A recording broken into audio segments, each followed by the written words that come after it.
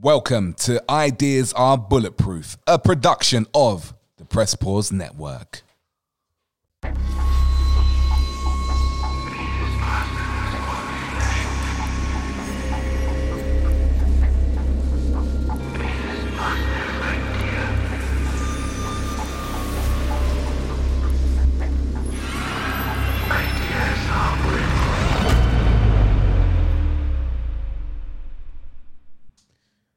And another week goes by.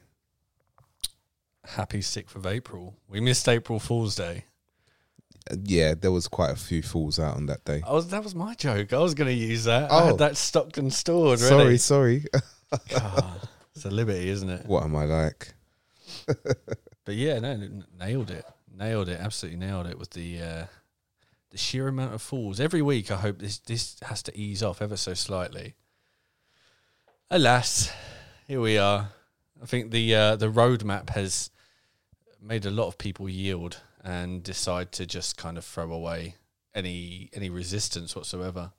And obviously we're only 6 days away from the reopening of our country's national pastime of just being able to shop.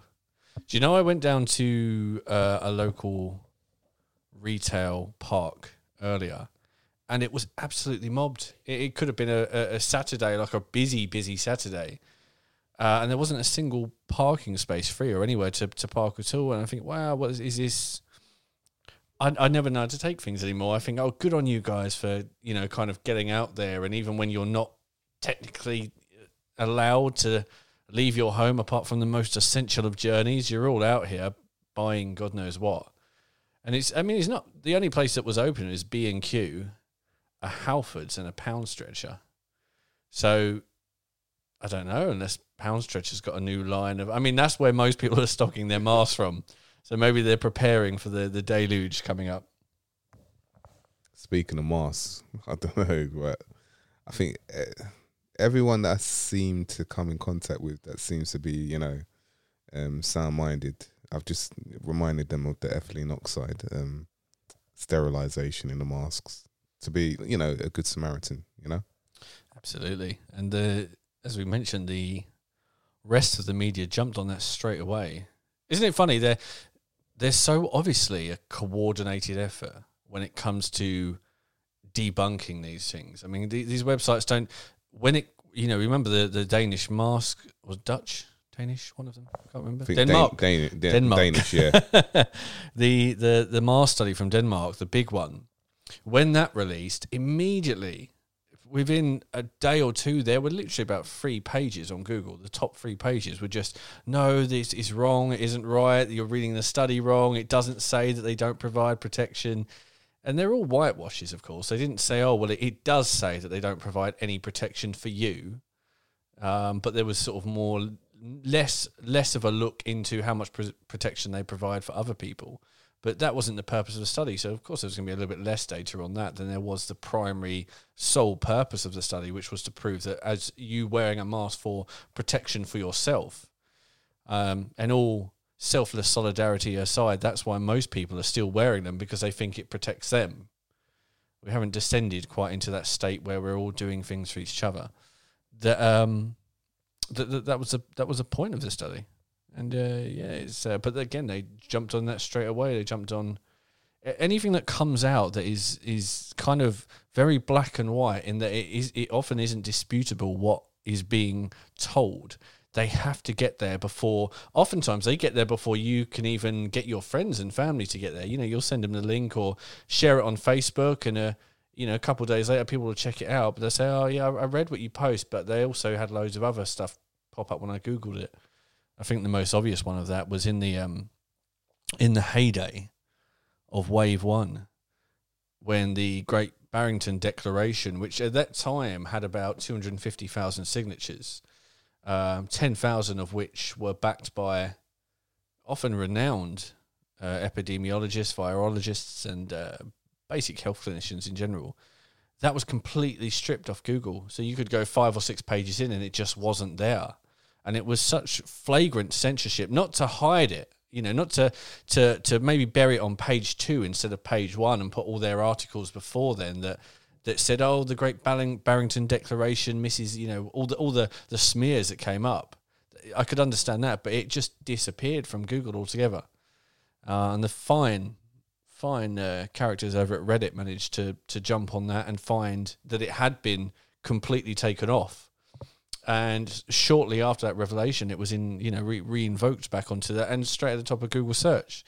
But it seems maybe they realised that it was getting too many hits at a certain time, took it down for a week or so, and then when people couldn't find it, and maybe the interest, the algorithm had noticed there was less searches for it, instilled it, and obviously, it was a glitch. I think they said in the end it was just an error. It never happens to BBC though, or Sky News, or CNN, or generally any other website. But it's the Great Barrington's own website. It seems to be taken down. But there we go. What a time to be alive, eh? It's wonderful. It is. I mean, it's only going to get worse, but it's wonderful for the moment right absolutely. Now. Do you know what? I kicked myself because there was a video I found on Twitter the other day from an American news station, and it was just preaching what we already know to be the truth. It was saying, this just in, just in a year ago anyway, but this just in as of this week, coronavirus deaths are being, coronavirus is being used as the cause of death when it isn't the cause of death. And it was a big look into America's numbers. And they said, of the 180,000 people that we tracked, they didn't track the full way. Needless to say, they wouldn't need to, given the consensus. But they said, of that 180,000, when we looked into it, 55,000 of them died from heart attacks, and 24,000 of them died from diabetes. Another 12,000 was from stroke. Another 13,000 were from Alzheimer's or dementia related. And I didn't save it at the time. I don't know why. I was so inundated trying to sort of make a compilation of all the links and videos and images and all the memes that one would use in their arsenal on a daily basis. I didn't save the video, and then I've been trying to find it today, and it's just non-existent now. It's just gone. I'm sure it's out there somewhere on the Twitter sphere, but it really is the sign of the times now that when something's there, it's only really there for your immediate time. After that, if you try and find something after even often 24 hours, if you go and try and hunt down for it, it just doesn't exist anymore. It just doesn't seem to be there. And of course, we know has to be at least partially known as to Silicon Valley and the big tech elites anti-COVID misinformation, or whatever they want to glorify it as now, as their attempt to clean up their internet and things like that. Of course, they're not publishers. We have to constantly remind ourselves, as they remind ourselves. They're not publishers. They're just a platform that lets you post what you want, unless it's anti-COVID, of course, or really it's not anti-COVID unless it tells the truth about COVID, and then it has no place on the. They suddenly manage to switch into the publisher state just from there. Always good, always interesting. Did you see? I only just saw it just before we set up for tonight, but Paul Joseph Watson of InfoWars put up a video on the vaccine passports, and for all the kind of back and forth regarding PJW and Alex Jones and all those individuals, and I'm sure, I mean, you'd have to be certain really that they are gatekeepers because of the platform size they have and the fact that they are allowed to exist, especially on YouTube. They have to be gatekeepers. But as mentioned before, they're still, even if they're giving you half of a red pill, it's still more than what you're getting in a lot of other places. So we have to kind of take what we can get to some degree, and maybe if people get led the wrong way. I know InfoWars tends to push more towards the notion of a deep state and less towards what we know to be the truth, which is more of a, what would you call it, a cult-like, satanic or Luciferian elite. The real truth that they're kind of is hidden behind the deep state and the government and the money and the suits and the black ties. They stick more to the deep state, so they kind of open the door for you, and then you kind of get caught up in the notion that it's all just politicians doing it for money and more money and more money and more power and more greed. But I suppose, you know, if it, as I mentioned before, if we can demonstrate anything from what's going on right now, they have all the power, and certainly seems as though they have all the money from the sheer amount of billions that they're not only chucking out to float our national health service, but also to the trillions of debt that they're willing to let us sink into without any kind of recourse or attempt to right the ship. So it's very obvious right now that money is essentially fictitious to them. Obviously, to us, the great chain around our ankle, the ball and chain that keeps us pushing on. But for them, it doesn't mean anything. It's a control method, isn't it? Absolutely. As I said so many times, it's such a great time to be alive, isn't it?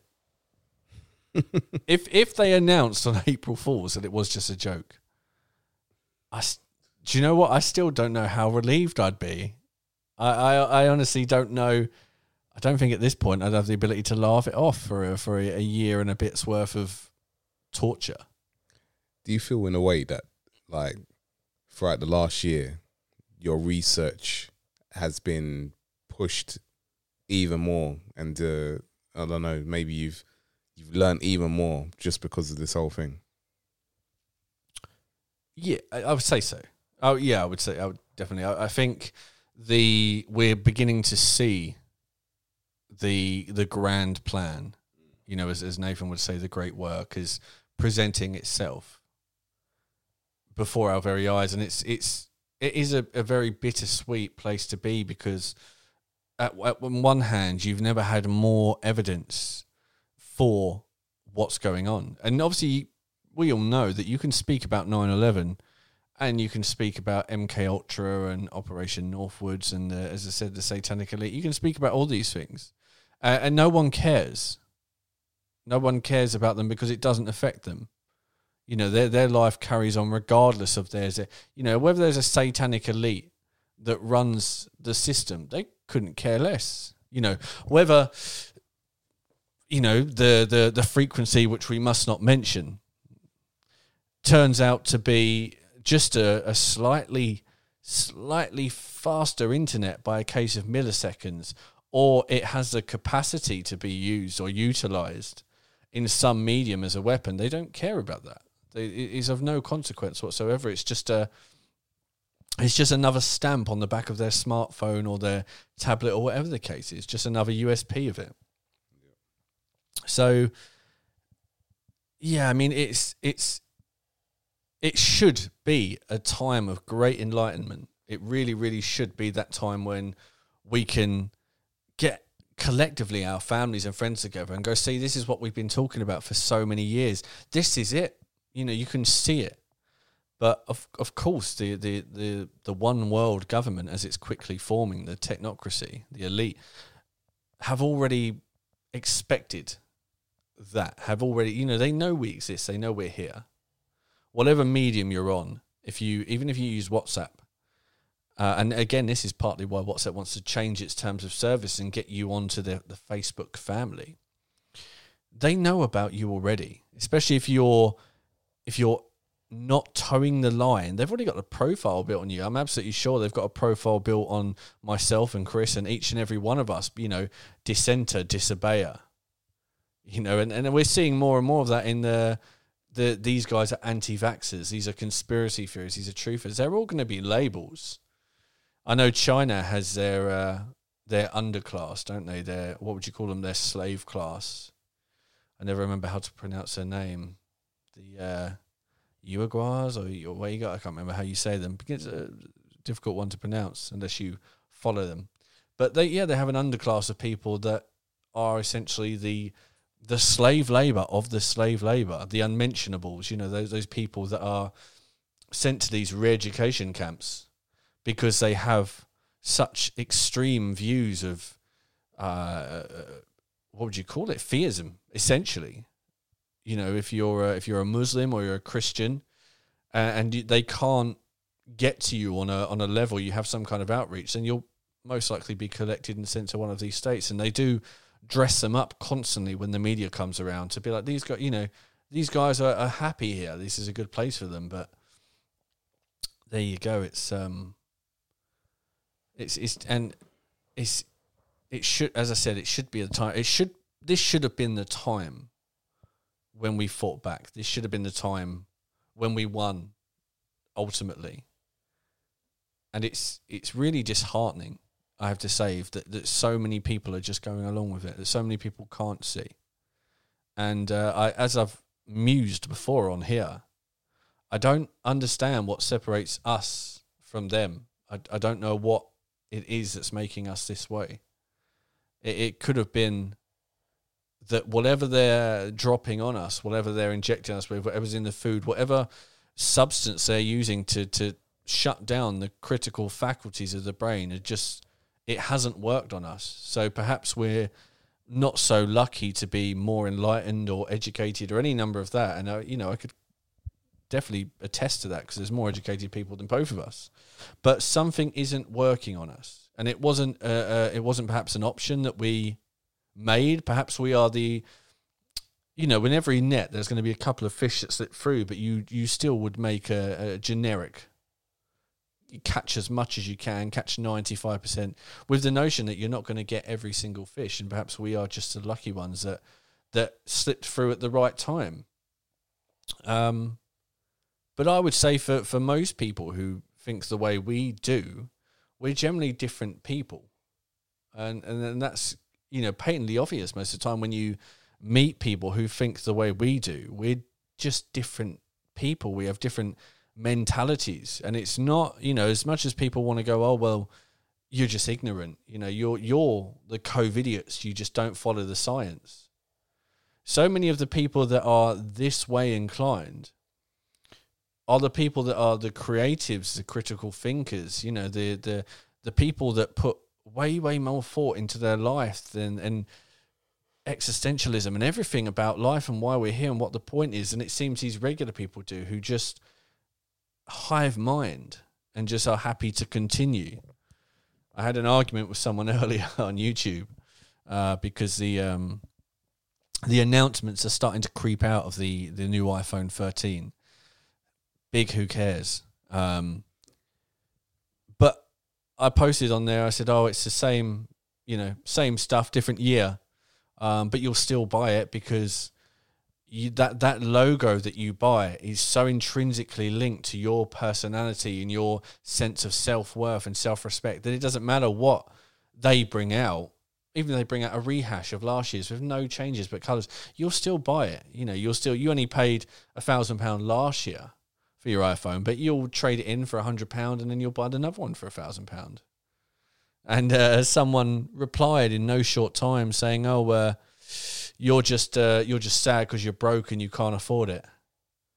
And I was thinking, well, doesn't that just perfectly encompass what I just said? That you associate this brand with being successful, with being respected and achieving, and it's just such nonsense. It's absolute nonsense what people will link to these things. But there you go, isn't it? It's part of the system. I would be caught dead, I think, rather than buying a brand of really anything, to be honest. The notion, oh, well, it's so much better quality. It's like, well, is it really? And definitely won't be buying, what's his name? Little Noz's Satan shoes. Oh, man. Oh, we've arrived. We said at the tail end of last week that we would get this, but just run out of time. So let's rip. Unreal. Actually unreal. Well, I've been told by the tech guy that Nike supposedly didn't endorse them. Oh yeah, absolutely. They've come out now and said, oh, they're against that, and it's not, which is just nonsense, isn't it? Yeah. Like they wouldn't have anything to do with it. Oh, we didn't know this was going to happen. Yeah. It seems like another one of those wonderful cases where they thought this would go down really well, and people will be like, oh, these are so cool, like I want these. But it just hasn't happened. People are still not asleep enough, or they're still not, what would you call it, under the spell enough to not see how much of a creep this is. I don't know. Do you know what? I think there's a lot more people that think is more cool than, obviously there's a lot of outrage, and I think we're hearing the outrage for the shoes. There's a video that he's done as well. I saw one of his music videos, which was him being bent over and, by Satan. by Satan, Yeah. and That sodomized. yeah, It's the only word I can really use for it. there was a lot in that video itself. A lot in that video. Do you know what? I saw the screenshots and I thought, surely that isn't the video. That can't be the video. So I had to search down the video and I skimmed through it as quick as I could. And I was like, oh, God, it is in there. And, yeah. You know, the beginning of the video itself starts in the garden with the serpent, and it shows the seduction of the serpent. Yeah. So he's getting seduced by the serpent. I think he's playing either Adam or Eve. I don't know who he's playing. And then it goes to the crucifixion of Jesus. And then after he's obviously portraying Jesus. So much blasphemy in that. He goes down to hell to take the keys of the devil, of Satan, and then at the end he puts the thorns on his head to like say that he's taken the keys. Probably went to the wrong place because I think the Catholic Church has the keys to heaven, don't they? Last time, as they like to, to put all over Rome in their imagery. But yeah, it was absolutely gross. It was absolutely gross, and yeah, I didn't know he was gay either. It's quite unusual to have a gay black rapper these days. I know behind closed doors there's some rituals, and that's being more and more encouraged. I think Terry Crews, was it Terry Crews who came out? I think it was Terry Crews. But anyway, if it wasn't Terry Crews who said it, Terry Crews did speak about when he was just kind of coming into the limelight, going to these parties where these big named male directors would come up to him and just grab him in the inappropriate places. It was Terry Crews. And he would, effectively say, he was a big muscular guy but felt immediately emasculated, and he would step back from these directors and be like, what the hell are you doing? Like, what is this? And he said there were people that would stand and watch. When he looked around, there were people almost standing in a kind of circle watching this thing happen. And he would see these directors go into these back rooms with the black celebrities and black artists and things like that.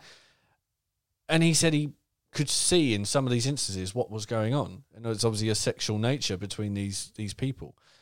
And that's something that Terry Crews has spoke about, and you can find the interviews, and Elijah Woods has spoke about it as well. Yes. And again, I'm not sure if it's Terry Crews who carried on to say this, but he said that there is a humiliation ritual essentially in the black Hollywood scene where they're increasingly trying to put black men in dresses, in drag, to feminize them and to kind of seed those into the culture. You can see that you can look for pictures, Will Smith, The Rock, Jamie Foxx, Jaden Smith as well. Jaden Smith.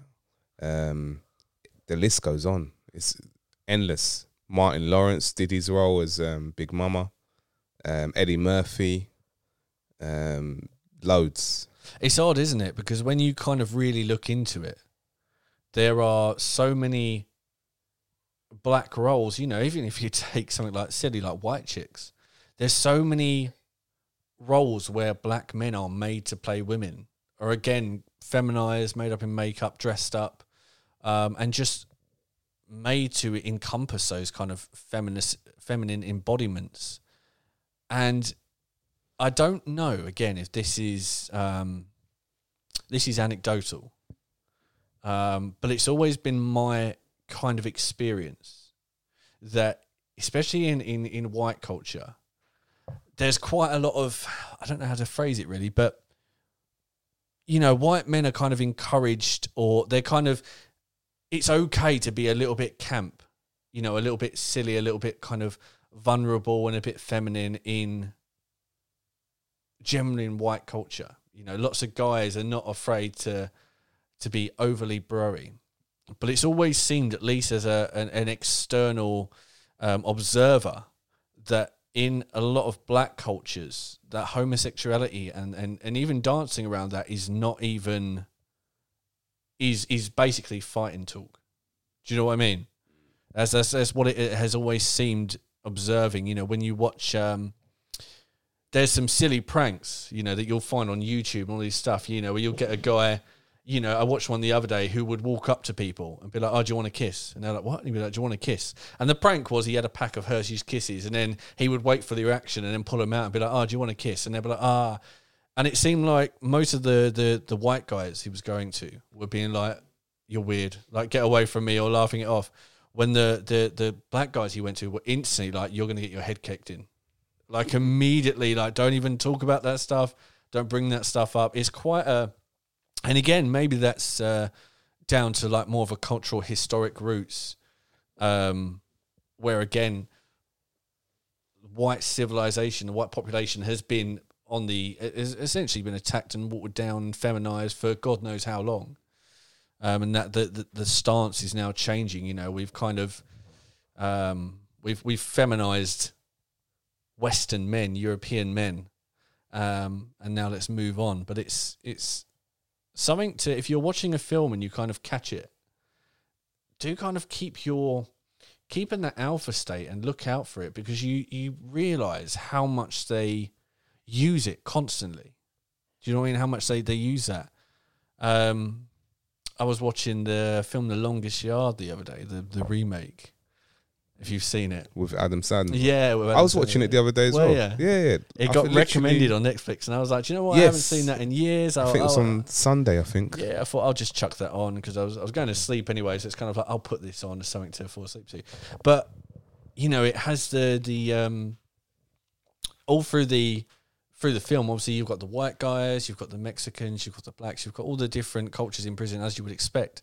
But when it comes to the cheering squad, the all blatantly homosexual cheerleaders that are men, because it's a men's prison, they're all black. You know, there isn't a white guy, there isn't a Mexican there, they're just all black men. You know, and the main character of the group is also a black man. And it's you start to notice it. You start to go, well, why are they always being portrayed as the women? Why are they always being feminized? Why are they always in these kind of embarrassing roles? And you know, maybe it speaks to the notion of it's probably harder to get your name out there as a black actor and kind of stay present, barring the so many names. So they'll kind of settle for it. But I honestly don't think that can really answer the question to that. Well, I think a lot of like we were saying, it's when they dress up as a woman, it's seen as it's meant to be an embarrassment ritual, to get to the next step, to go to the next stage. I'll give an example.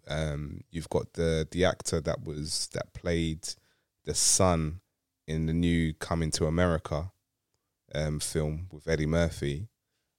He actually did a RuPaul Drag Race show where he dressed in drag for a competition, and that was seen as his embarrassment ritual to get more further films down the line. And obviously Coming to America, to be in that is a massive film to be in, especially the sequel.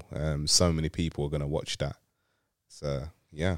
Do you think with the embarrassment rituals, do you think they're a one-time affair, or do you think they carry them on, or is it just essentially at their whim? I don't know. Who knows? I think it will carry on. I don't think it will just be one time. I think if you look at Will Smith's embarrassment rituals, I think it started off when he did a role when he was younger. Then obviously he's been put in. He's. I think it's more. But I think he sacrificed his kids basically. Yeah. Oh, absolutely. So yeah, 100%. His son is more feminine, and his daughter is more masculine than feminine. And then obviously he's done been put in women's clothing for certain roles. Aladdin is one of them. Did you see who proudly bought a pair and flaunted the Satan shoes on No. Miley Cyrus? For real? Yeah. Oh, wow. With a drop of human blood in them. She bought a pair and she's saying, "Oh, I love them. They're great. You know, here's some pictures in them." Looking more and more like a man, actually, these days, Miley. Apparently, if you put them together, if you put a picture together of her and Justin Bieber, they're meant to be brother and sister. Or do you know what? There brothers, was it was a long time ago. So someone I used to work with, and again, he kind of got me into the idea of flat Earth, and just generally questioning the whole kind of heliocentric model. But he also got me onto a series that was on YouTube and now isn't. No surprise. Called Transvestigation, and it would show you all the different celebrities, like with their shirts off. It would show their musculature. And it would show you, it would source everything from genuine anatomy. So you would get obviously all the screenshots and all the videos showing male anatomy versus female anatomy, how the shoulders are wider, the jawline, just arms are longer, generally all that kind of stuff, you know, typical, the Adonis belt down by the stomach. And then it would show you people like Justin Bieber. And it had a specific episode on Justin Bieber where it was saying, you know, he does not have a male musculature. You know, he doesn't have the Adonis belt, which is like a hip curvature that every man has that goes into the groin, that women don't have because they have no need for it. So their hip bones are different. And it literally showed you him in his, you know, over the years, that it wasn't even a case of, oh, he's this certain musculature, why it hasn't developed yet. It was literally a case of he has female shoulders, he has a female stomach and female hip bones. You know, his entire structure is female. And yeah, it was really, really interesting. I'm sure you could still find it if you had a look on a BitChute or just scoured the darker corners of the internet. But of course, it went over Michelle Obama and all the other ones as well. And I think Michelle is one of the most blatant cases of. Definitely. It's really bad. She's better built than Obama is. She is. Those shoulders, and I mean, I'm jealous of her shoulders. His shoulders, its shoulders. And who was it? Was it Joan Rivers? Yes, Joan Rivers. Who said, "Oh, she's a man," and the people were like, "What?" And he's like, "Oh, she's a man. She's a male to female transgender." And she was everybody knows. Everybody knows. Yep. And then look what happened to her. A couple of weeks later, she died. Yeah. So she should have kept her mouth shut. You know, shouldn't have crossed the wrong people. They probably thought, do you know what? Now she said that, she's going to have some follow-up questions. You know, anytime she gets interviewed or she goes on a show or she does any stand-up comedy, people are going to bring it up. You know, that comment you made about Michelle Obama being a man, give us more about that. And they couldn't possibly risk that going out. Any extrapolation on that would have just been terrible. But it's interesting. It is really interesting how many of them are. And there's not even one picture of her, Michelle Obama, being pregnant at all. She's not got a single picture at all. I don't know if you saw it. It just reminded me. But did you ever see? So when Beyonce was last pregnant, she sat down, and I think it was on Ellen's talk show. It might have been Ellen, and she sat down, and her pregnant stomach folded in half. So the kind of globe or orb, if you would, as her very pregnant belly folded in the middle. Wow. And it was that talked about? Yeah, that was obviously in the Truth movement. That was picked up and saying, look, she is clearly not pregnant. Yeah. You know, her baby has just folded in half. But apart from that, you know, nothing. And it's interesting, isn't it? And again, we've mentioned so many times the case of rituals, and we will build on this series as we go through our podcast about why the truth of what's going on is not about money and it's not about power. Because again, as I mentioned last week, and Chris extrapolated on how they're all related and have been related for hundreds and hundreds, if not thousands of years. So the power dynamic has always existed, and unless we rise up and push back, will always exist. And they're all related together. And the rituals they go through, the shows that you really love, the 2012 Olympics was one we've mentioned previously, but the Super Bowl commercials and things like that. These are rituals that are esoteric in nature, so you are not meant to understand them. They're not for you. They're for somewhere else. They're for someone else. They're for the people that are watching. That it's a celebration of them. It's not a celebration of you. And we know that there has been attempts. I mean, Alex Jones said this 10 years ago, perhaps before they really got to him. But they were finding chemicals in different parts of America, in the sea, in lake beds, in rivers, that was it's become a bit of a meme now, a bit of a joke, but was feminizing frogs. So it was and other amphibians and other creatures, mammals in general, that was that was feminizing them. There's endocrine disruptors in our food and water that doesn't need to be there. There are alternatives, but they keep insisting on using hormone endocrine disruptors, which will completely disrupt your production of testosterone or estrogen, in varying amounts. And you run into them constantly, endocrine disruptors and carcinogens. And we've mentioned how male fertility has plummeted by 50% in 50 years. I saw a BuzzFeed article, I think it was. I hate BuzzFeed, but it said that by 2045, everyone will be infertile, and we're going to have to move to a new method of having children.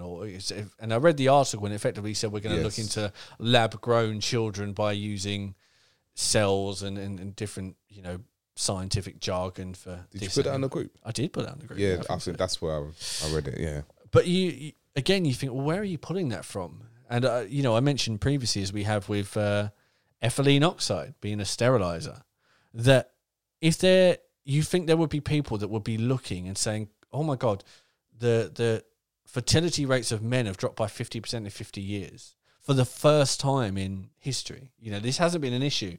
And now it's not only an issue, but it's a massive issue.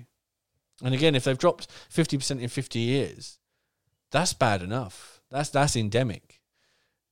They should seek to not let them drop anymore. Another 10 or 20% would be catastrophic, but there is nothing to say that by 2050, another 50 years, that men will not be entirely sterile. So you think there will be an organisation, because obviously they care so much about our health and our well-being, that would look at all the institutions that are using things like ethylene oxide and being like, can you use another substance that is not a sterilising agent? They're not looking at things in the vaccines. They're not looking at things in the medicine. They're not looking at things at water, in the air, and the plastics and all these endocrine, and saying we need to use stuff that is not an endocrine disruptor, because although we don't know solely what's causing this significant and dramatic drop in fertility rates, we do know that these things are definitely not helping. But of course that doesn't really come out. And, but I'm sure that things like BuzzFeed are really just, as I said, so many things you kind of think they're an opinion piece that really exists just to make kind of money, until you follow them up and find that, BuzzFeed is owned by this news organization, which is owned by Disney, which is owned by this government, this bank, this such and such and such. They don't need money. The money is what they use to create the stories and to weave the seeds into your mind. And that's all it really is. This is why when we were saying things 6 months ago, 8 months ago on the podcast, whenever we started, and then it came true, people were like, well, how did you know? How did you know these things are coming? And it wasn't some kind of telepathy or some, psychic premonitions we've had. It's that we recognize the media as just being a sower of seeds. It's a psychological platform that exists to tell you what is coming. As we've said so many times, the television, tell a vision. That's what it's there to do. It's to tell you a vision of what is to come. And then when you tune into that, you're tuning into a program. You're being programmed to accept what is coming. And there's been just so many examples of this. And oftentimes people will pick up things from things like The Simpsons or Family Guy or many, many other things. But it's super interesting. Did you see? I think I was going to bring it up tonight. I'm not sure if I shared. I did share it in our group earlier, actually. But it was around on Twitter today. Project Runway from 2019. They had a contestant on there called COVID. Yeah, I saw this a few months ago, and Yeah. the mask, they were wearing a mask, right? Yeah, they took their mask off, and then the presenter of the show said, "Oh, COVID, can you put your mask back on?" Yes. And they put their mask yeah. back on, and they just stood there in this matching kind of dress and mask combo. And I mean, I don't know how common a name COVID is, but I'm sure a year earlier that can't be any kind of coincidence. It's definitely not a coincidence. No way. No way is that a coincidence. So, And that's a seed sown. And I mean, you don't really realize what you're there are. This is something that really frustrates me on a personal level. This idea of, alphas and betas, alpha men and things like that, And the interesting thing is they're always propagating and promoting. They're saying, "Oh, you want to be an alpha." Alphas are the successful ones. They're the leaders, the rulers. Be alpha, be alpha. But when you're watching programming or when you're listening to music and you're not really listening to it, you're watching TV, but you kind of kick back.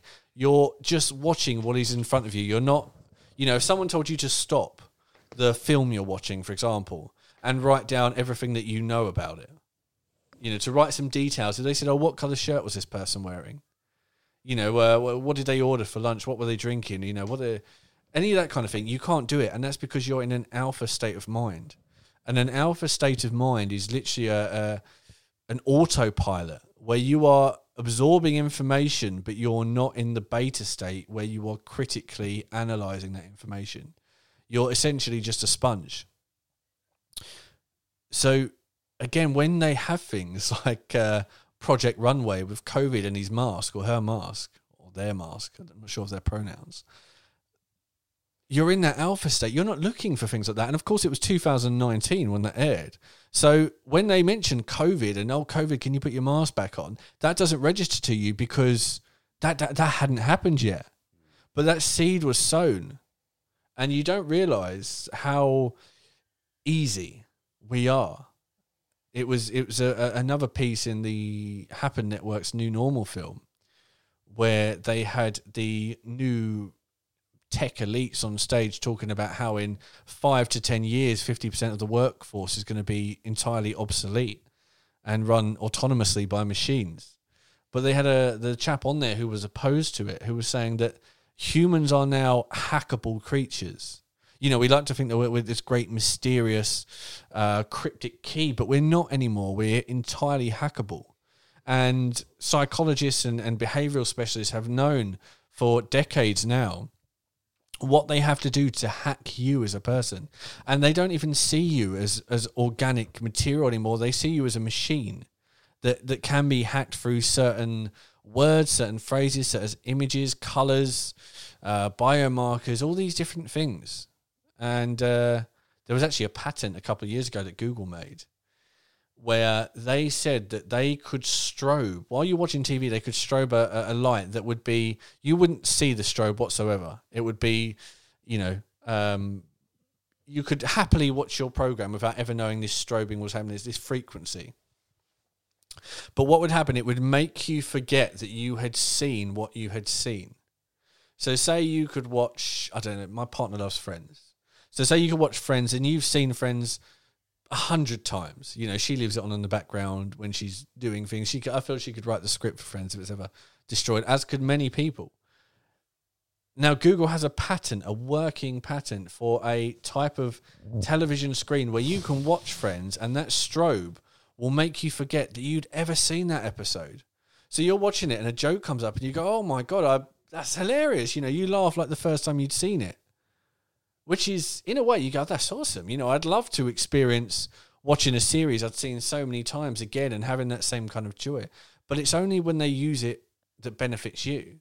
Imagine they'd shown you a news, you've seen on the news where they said, "Oh, we've uncovered tonight that COVID deaths are actually other deaths being classed as coronavirus."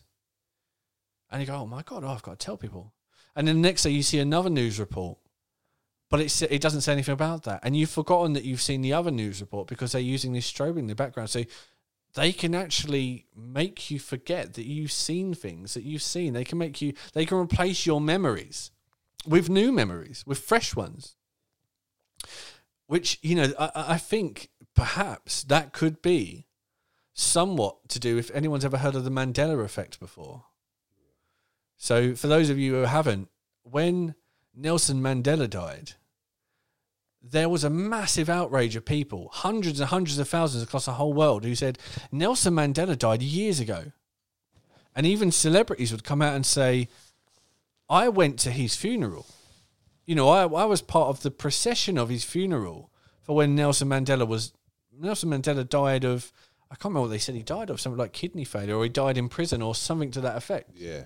And then again, 8 years or so later, he died again. And people were going, he died. Like, I've got articles on it. I've got this, that, and the other. And you find that this is not unique to Nelson Mandela, that there are entire things that people know as fact, but it doesn't exist anymore. And there's so many good, Forrest Gump had one where it was always, the signature phrase, oh, life is like a box of chocolates. Life is like, because he's telling a story, life, as he's alive, life is like a box of chocolates. You never know what you're going to get. And people had this tattooed on them. There were artworks done with that. There were books done with that. There were all sorts of paraphernalia because it was a famous quote. And then it comes out and he said, oh, Thomas Hanks never said that. He said life was like a box of chocolates. So even when he's sitting there talking about his life right there and then, he said, oh, life was like... That doesn't make sense grammatically for a start. But then people would go back to all these things that they had and said it had changed. And there's one biblically where it says the lion will lay with the lamb, meant to personify the two different, sides of the attributes of Jesus. And then it's changed now. So the lion and the lamb has been, what would you call it? Has been portrayed in biblical art across decades, centuries. There are paintings, time immemorial, of a lion and lamb lying together because that's a quote. But now it isn't lion and lamb anymore. It's a lion and the wolf will lie together. Which, again, there's people that have... I'm like most people, I've got tattoos, but with my tattoos, I've gone online and I've found the quote or the words that I want to get tattooed on me, and I've made sure the spelling is correct. I've made sure it's right. I've made sure, you if you're going to get something committed on you, and this is even if we're going to discount the as I said, the decades and centuries of classical work and literature which has said lion and lamb, even if we're going to dismiss that, and we're just going to go, oh, tattoos. People have had lions and lambs and that particular quote tattooed on them. Again, people have found out that some Bibles still have lion and lamb, and other Bibles have lion and wolves. But these people would come up and say, this has been my favourite quote for my whole life. I've been Christian for 40-odd years. It's lion and lamb. But when I've opened my Bible and I've gone to that bookmark where I left it on that quote, it's lion and wolf now. And it's just crazy. It's really, really crazy. And people have obviously linked that to the Large Hadron Collider, because that disappeared, didn't it? Strangely enough. All of a sudden, they were going to unearth the secrets of the universe. And they were looking for the God particle, which was specifically its name. The God particle. And there's all these things about, oh, you could open a black hole, you could open a parallel universe, you could do all these different things. We shouldn't be playing with atoms on this kind of molecular level. And then billions and billions and billions of pounds were put into them. And then we never heard anything about them again. We never heard anything. They're still running today. And there's been celebrations and rituals in London and America and all around the world where the kind of Hadron Collider has been woven into them. But no one hears anything about them. So either they didn't work, but then why wouldn't you decommission them? I can imagine the cost at keeping them running must be absolutely exorbitant. So that kind of thing running 24/7 and staffed and manned and maintained. It's not exactly a washing machine they're working with there. It's sometimes tens of miles of some of the most advanced machinery known to Earth, to smash atoms into each other at basically light speed for all intents and purposes. And we hear nothing about them. It's just disappeared. So it does make you wonder. But anyway, as kind of the diatribe that this led into, the notion that any of us really have free will is becoming more and more fictitious. Because if we had free will before, again, in the preliminary, they're using behavioral scientists and they're using psychologists to say, right, if you say this, this, and this, people will do this, this, and this, and then you do. So they are they're using their sciences to make very, very informed, very educated. Or they would be essentially premonitions of what is going to happen and how it will play out. And as well, what we have available to us at the essentially consumer level is nothing. Is not even on the planes of which they have at their level. So we mentioned so many times that the medicine available to them, the food sources available to them, the literature available to them is unique to them. And it's something that you will never, ever be able to lay your eyes on. And it's something that you will never know. So there are entire truths about existence in the universe and us as a species, our origins, our existence, that we are not going to be privy to because we're not of the enlightened. And obviously, very much that's how they hold power. I do think so many of if they're not raised in captivity, for want of a word, so many of these celebrities that are brought over to this side are brought over with, all those intrinsic questions you have about the human condition and why we're here, our purpose. Well, we have the answers to them, but you only get the answers if you're on our side. And I imagine a lot of those revelations are how they do the things they do to us, how they dehumanize us as people, because, say, for example, and this is just completely arbitrary and somewhat hypothetical. I know there is a name for it, but probably simulation theory. But if we were all just a simulation and they had the information on that, they had the truth on that, then they could do whatever they want to do, because regardless of how we feel pain and anguish and torment and depression, anxiety and sadness and all these very real emotions, even if they're simulated, they are as close to us as we could expect them to be organically. And again, that could be a truth that they could hold against us. But in some degree, you could maybe empathize with that notion. But honestly, if what they were doing, and this is why we kind of, when we said earlier in the episode, that it's not a deep state, that it is a specific satanic Luciferian cult that are running things, it's because they find what is biblical and then they go against it. They find what is normal and natural and then they go against it. And they don't take things out of the Quran and they go, let's go against this. Let's make a blatantly anti-Muslim, anti-Quran sentiment. Let's weave these rituals into a program. I remember when myself, my partner Nathan, and his partner went to Rome in 2019. And we had a guided tour where Nathan could recognize so much of the symbology and the pine cone and the keys to heaven and the bees and all these different things. And it's really educational because myself and my partner went there once and we went there again with them. And the second time around was so much more illuminating because he could recognize the things that I hadn't seen the first times, which is really good. But just as we left, and this was October 2019, the Vatican put up a massive golden idol sitting on a chair outside of a Canaanite god, which was known for child sacrifice and eating children.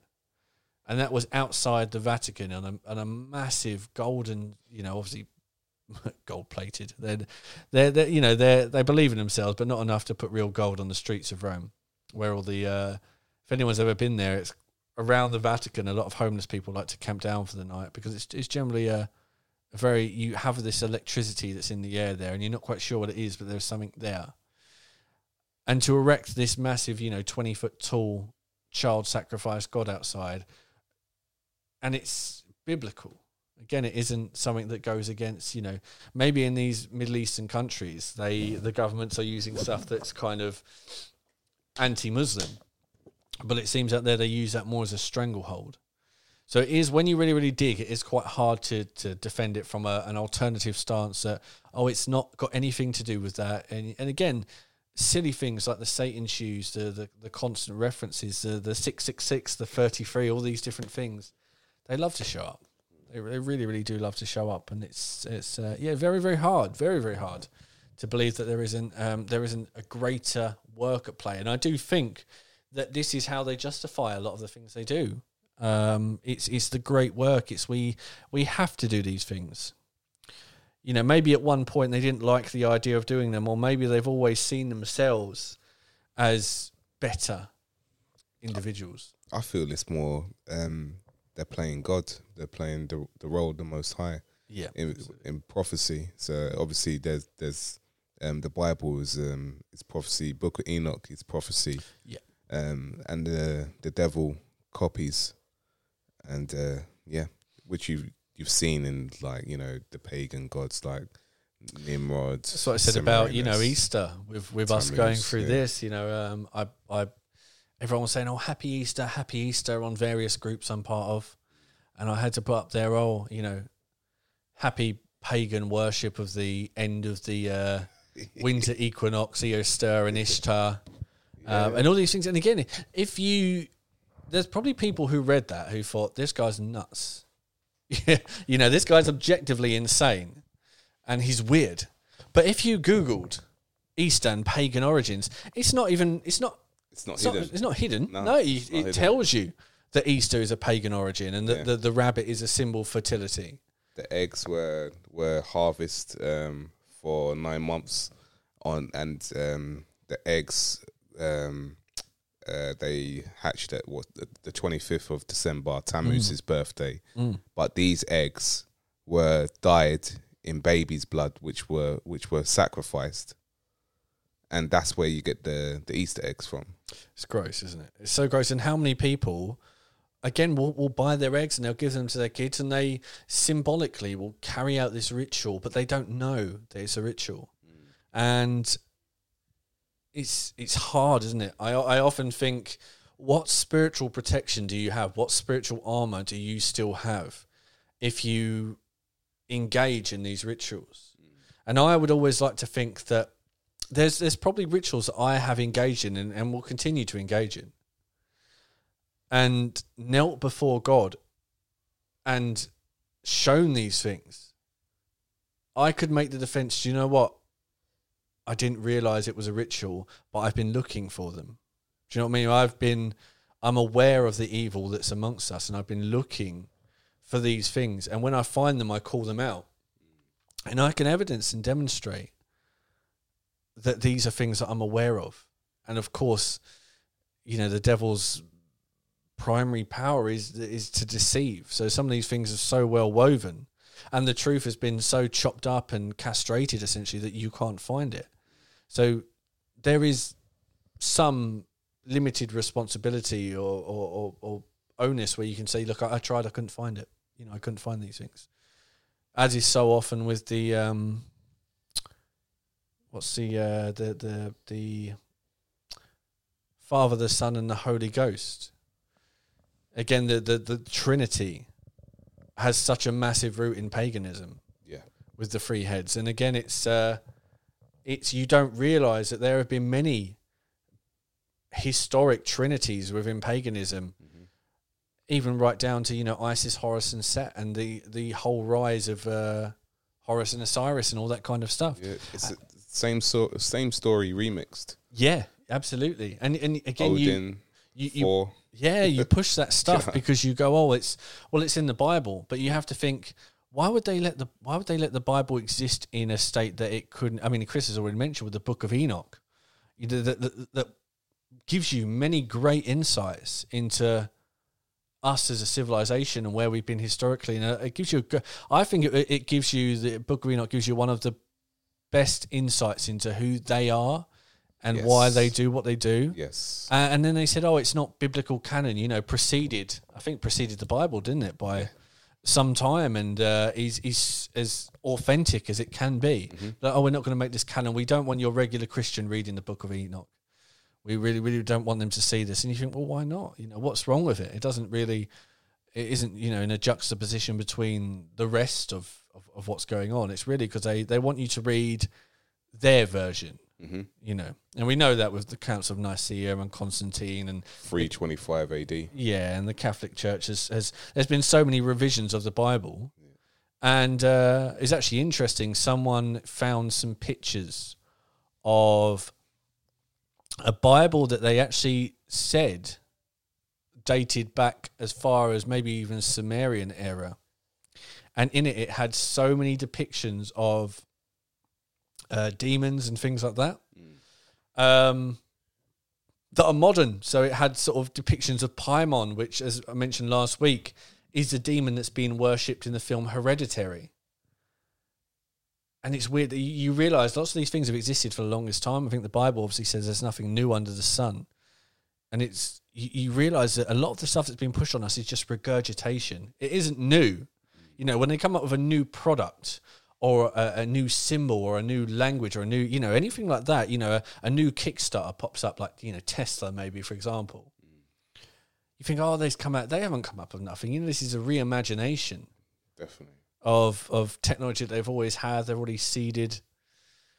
Yeah, very interesting. Again, I'm looking forward to the episode when we can rip a lot of this apart, but I think we've discussed amongst ourselves that one of the better ways is for us to kind of weave it into what we're talking about, as opposed to just doing, this is the episode of kind of all this stuff in one go. Yeah. Not only because there's a lot of information, so there's a lot for you to hear, there's a lot to research, and there's also a lot for us to research as well, to make sure we bring you all the correct information. But it's a lot to take in, and I think ideally breaking down the walls that exist in your reality right now, your immediate reality, the vaccinations, the COVID passports, the idea of money, your free will, all of these immediate obstacles that that you can relate to break them down first is important, because then when you see that so much of what you believe is not actually real, is just an illusion, a smokescreen, then you're in the right place to understand or to accept what the reasoning is behind it, the truth behind it is. So we will definitely do an episode where we name names and we effectively can really deep dive, and we can look into the writings of Albert Pike and Bertrand Russell and Manly P. Hall, who does some good books on it, and give you lots of references and lots of information. But at the same time, we're not really looking to overwhelm you with too much stuff that will give you too much to think about. Definitely. And again, as it has been in my case, I'm sure Chris will attest to this as well, there are lots of pages and lots of misquoted scripture and lots of stuff that looks to catch you.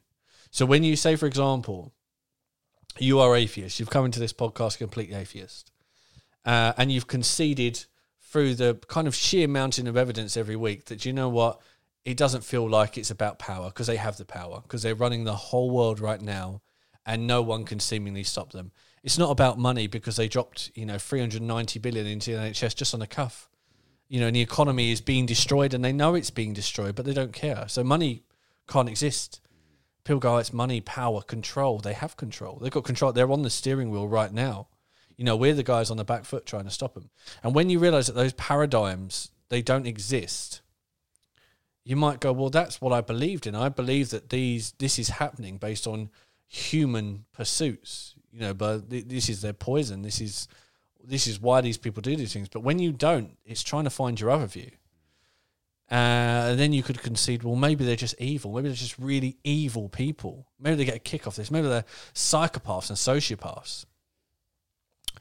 But I don't think you could have a psychopathic or sociopathic state that could exist for as many generations as it has in this family structure for as long as it has, to be unchallenged for as long as it has, and that would inspire this level of collusion and cooperation. Eventually it would implode.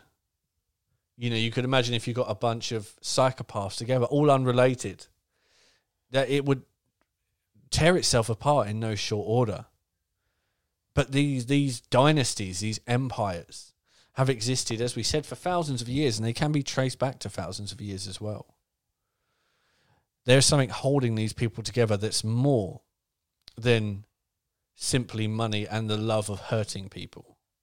There is an ethos there, a mantra there, a dogma there, that is what allows them to do what they do and feel that they are right to do it, that they're just to do it, and that they have the ability to do it as well. That it's for the betterment of the species to do it, which again is eugenics, is what we've talked about so often before. People that ultimately believe that they have a right to exist and they have a right to be happy and have healthy, happy children and live good lives while you don't have that.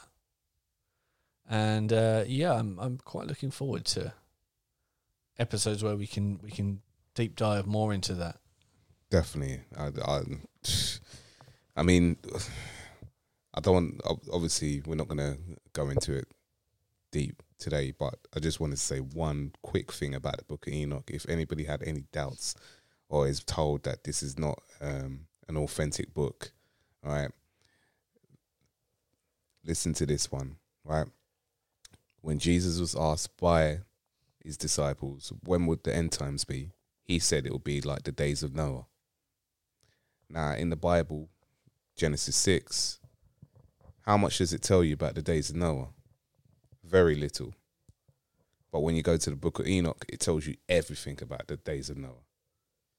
And in the Book of Enoch, it says at the beginning that it's not for this generation, but a future one to come. In 1948, the book resurfaces in the Dead Sea Scrolls, which means that it is for this generation, that book, and we are living right now in the days of Noah. Absolutely. And it makes sense why they don't want you to see it, because then you would recognize the signs that we are in these end times. And it's really important for them to think that, again, when you see things like the rise of homosexuality and then transsexuality, which is leading on to the next, what would you call it, the penultimate evil of what they're going to bring out. It's not coincidental, but if you didn't know this stuff, you believe it is. You would believe, you would support the culture. You would happily have, how many cases have we had where they have brought drag queens, full-blown drag queens with a beard, into schools to read stories? There was a video on Twitter the other day of a mum reading her, her son was reading this book. He was like, L is for lesbian and G is for gay. And she goes, oh, tell me the title of the book you're reading. He's like, oh, it's the Gay BCs, I think they called it, or something like that. And this kid must have been 4 or 5. And you just think, you don't need to put this into a child's head. It's of no benefit to a child, to have that in their head.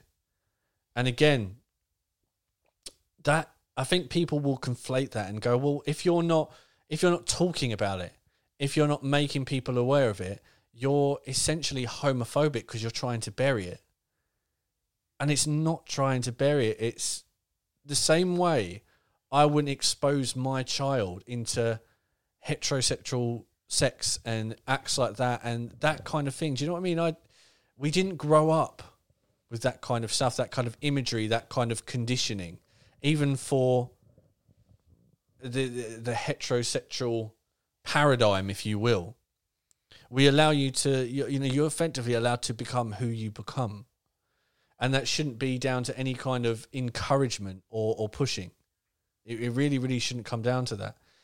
And I mean, I can say that whoever you choose to sleep with, whoever you're romantically attracted to, it doesn't mean that you have to have a culture where you're going into schools and you're telling children, prepubescent children, who are 5, 6, 7, the correct way to sleep with a man and how to use contraceptives. It has no place.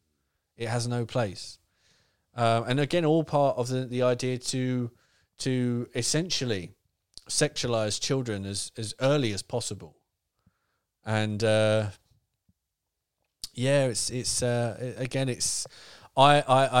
wouldn't, there's, and I don't want to get it twisted. So even when I run into guys that are, as I mentioned earlier, that say they're alpha, they're all they're talking about is their sexual pursuits and this, that, and the other.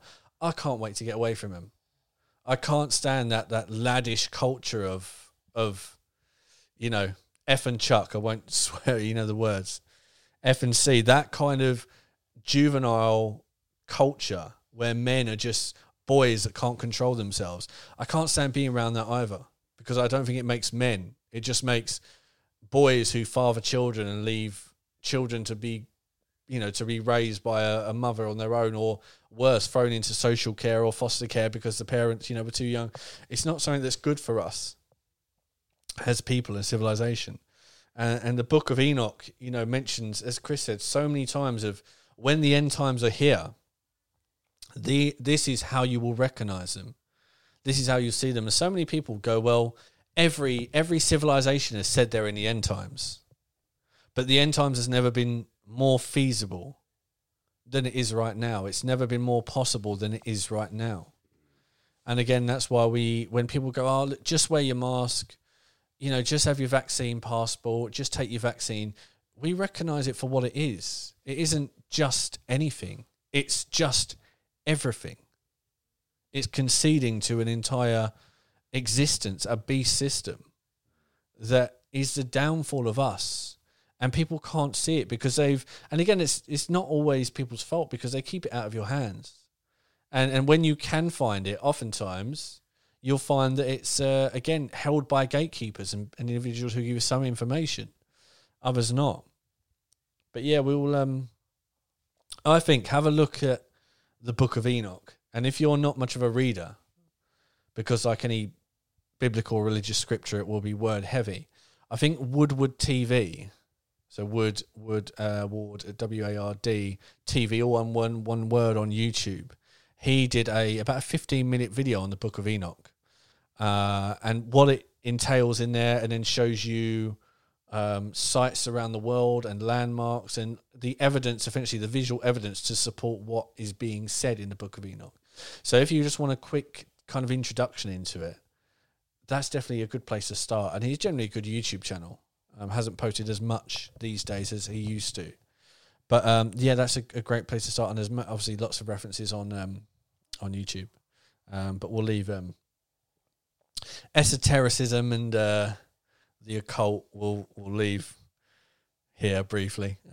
Return or venture on to some of the headlines for the week. It depends what Lil Nas does, isn't it? Pretty much, yeah. I mean, if the Satan shoes sell well, we're going to get Satan hats and Satan gloves and... Well, listen, there's his video on YouTube. I can't remember how many views. It's got I think 81 million views. Wow. 3-point-something million likes. Do you know I know I'm out of touch because people talk about these rappers as they talked about Triple X Temptation, as they talked about 69, as they talked about Juice WRLD, and I have no idea who they are. No, I have never heard of same. them. And Yeah. yet all these kids are singing them. All these kids are, you walk past the street and kids are singing them, people doing TikToks to them and stuff like that, and I'm thinking, where are you hearing of these people? Like, they're nowhere. Like, they're seemingly nowhere. They are growing in the underground, the dark and seedy underbelly of social media sites and parts of YouTube. Yeah. And again, their videos always have the occult in them, have always weaved the occult into them. And they're just grim. It's a grim... Of course, parents don't want to parent these days. That's a whole nother video. But they'll just say, oh, just leave me alone. I wasn't ready to be a parent. I didn't think you'd actually need parenting. So have an iPad and just sit on YouTube and autoplay. And obviously, that's how things like Elsagate and the weird, twisted side of YouTube. Did you know about that? I think you know about Elsagate. No. So I think you said it before. yeah. I think say it again now. It might come back to me. So there are millions of videos on YouTube. Yes, I know now. Popping up of, Yes. of famous kids characters like Elsa and Spider-Man and Batman and the Hulk and all these characters that younger kids would know. And you can search for them, but you often find that when you say you put your child on a Peppa Pig video and you leave autoplay on, autoplay is on as standard on YouTube, so it just goes to your next video. And after about 2 or 3 autoplays, for some reason, it always takes you to these videos. And these videos are, again, Elsa and friends. Characters that your child holds in high regard and has an emotional attachment to are being tortured and injected and impregnated and killed and drowned and burned and all this horrible stuff. And again, YouTube found out about it. And the comments in these as well were... like geographic locations and weird code words and in other languages, and people would translate them, and they're effectively talking about, you know, paedophilia and all this other stuff, and it's just really, really grim. And YouTube kind of caught the wind of it, and it actually got on BBC as well. It hit mainstream news. It was that bad, and they said that they were going to crack down on it, but it's just as affluent now as it has ever been. It's still there. It's still disgusting. And again, a lot of these channels were demonetized, so they weren't claiming the revenue. And these videos were getting 3 million views, you know, per video, 3 to 10 million views per video. And these people were not monetizing them, so they could be making, well, effectively on that scope, they could be making millions of pounds, but they weren't monetizing them. So the sole purpose was just for kids to see them. And again, the effort in making them is not something that an independent video producer, no matter how low effort, and again, oftentimes these videos had real actors in them, not obviously famous actors, just people dressed up as Spider-Man, things like that, you know. They would want reimbursement from being in these videos. You're not really going to get anyone who's going to make, you know, 10,000 videos for free. So it's only really a government that could make these and not worry about monetization, because obviously with monetization means you can follow the money and you can find out where it goes. So the benefit is if it's not monetized, the only way you really have to know where these are coming from is by, you know, a YouTube account name. And again, you can sign up with anything. You don't really have to put anything at all, no truthful information. But there's nothing linking you back to anything, no partner program on YouTube or nothing. So disconcerting. But yeah, Elsagate, you can have a look at 3 things that give some credence to what we're talking about tonight. The Book of Enoch, Elsagate, and also Pizzagate. Yes. Pizzagate stuff you'll find less of on YouTube now. You'll just go on there and you'll find CNN saying, oh, here's why Pizzagate is nonsense, and then completely talking about nothing at all about, you know, any of the rationale behind it, not touching anything, you know, just a complete whitewash. But head over to BitChute, and there's lots of videos on Pizzagate that you should watch, and Elsagate and the Book of Enoch, and yeah, you'll find some that will definitely again open you up to the people and the mentality. If you're going to look at Pizzagate, I'd probably say start off with Out of the Shadows documentary. Yeah. But search it on Google first. That's so hard to find. That documentary. It is it's so hard to find. It is. You'll find it. It's on YouTube, but you got to search it. Out of the Shadows documentary on Google, and you'll see it there.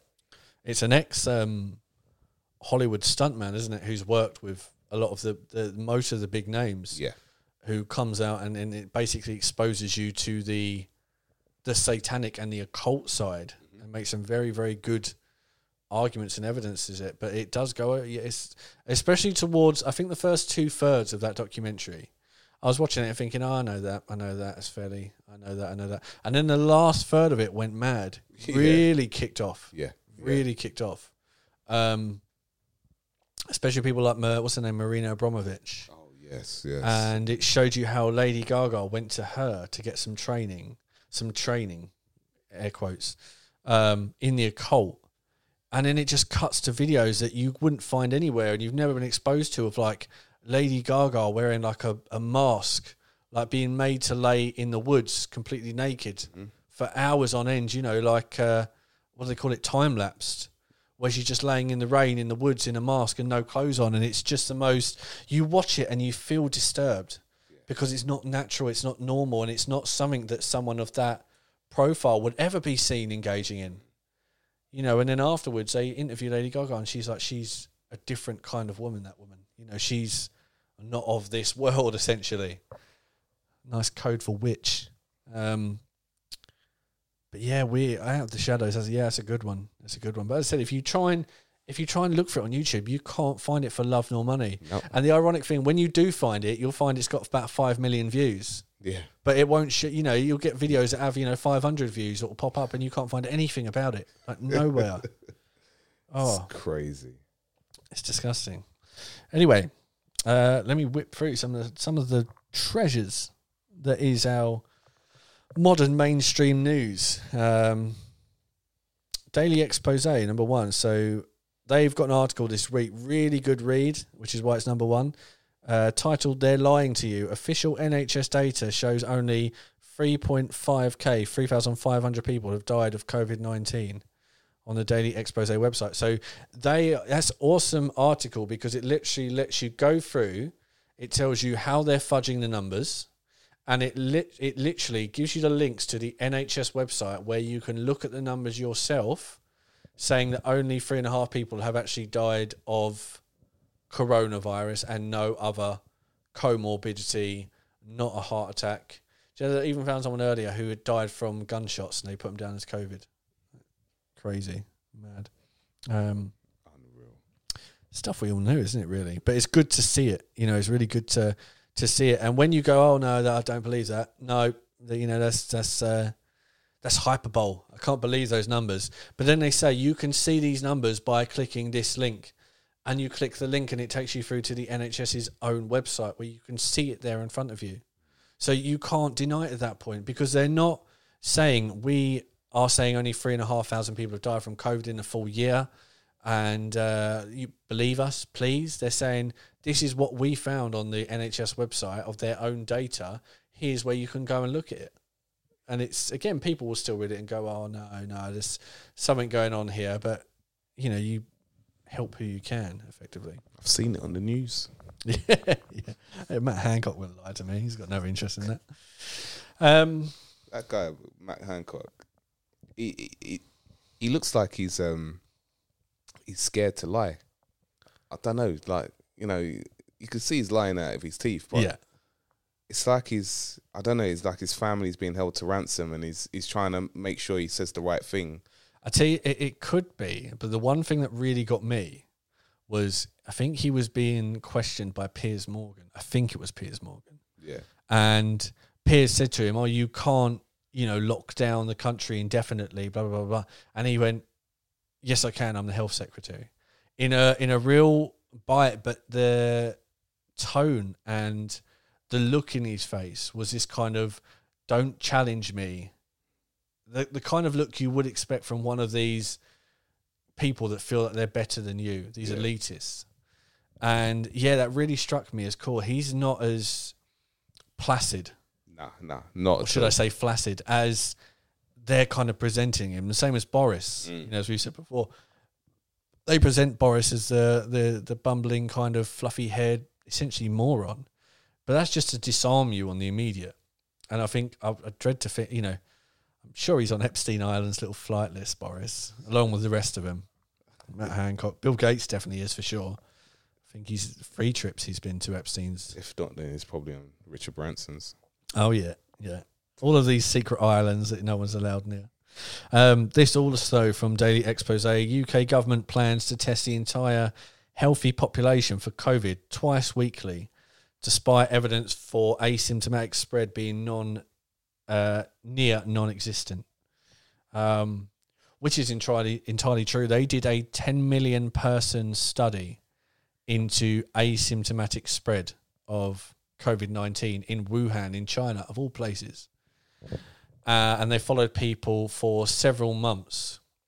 Some people, they said, could actually very well have coronavirus. And obviously they gave it months to spread. So 10 million people. And by the end of it, there was the most minute amount of cases of coronavirus. You wouldn't believe it. It was into the hundreds of percent. Crazy. Yeah. So, but again, there's so much that blows asymptomatic spread out the water that if you're not ill, if you're not presenting with symptoms, you're probably not ill.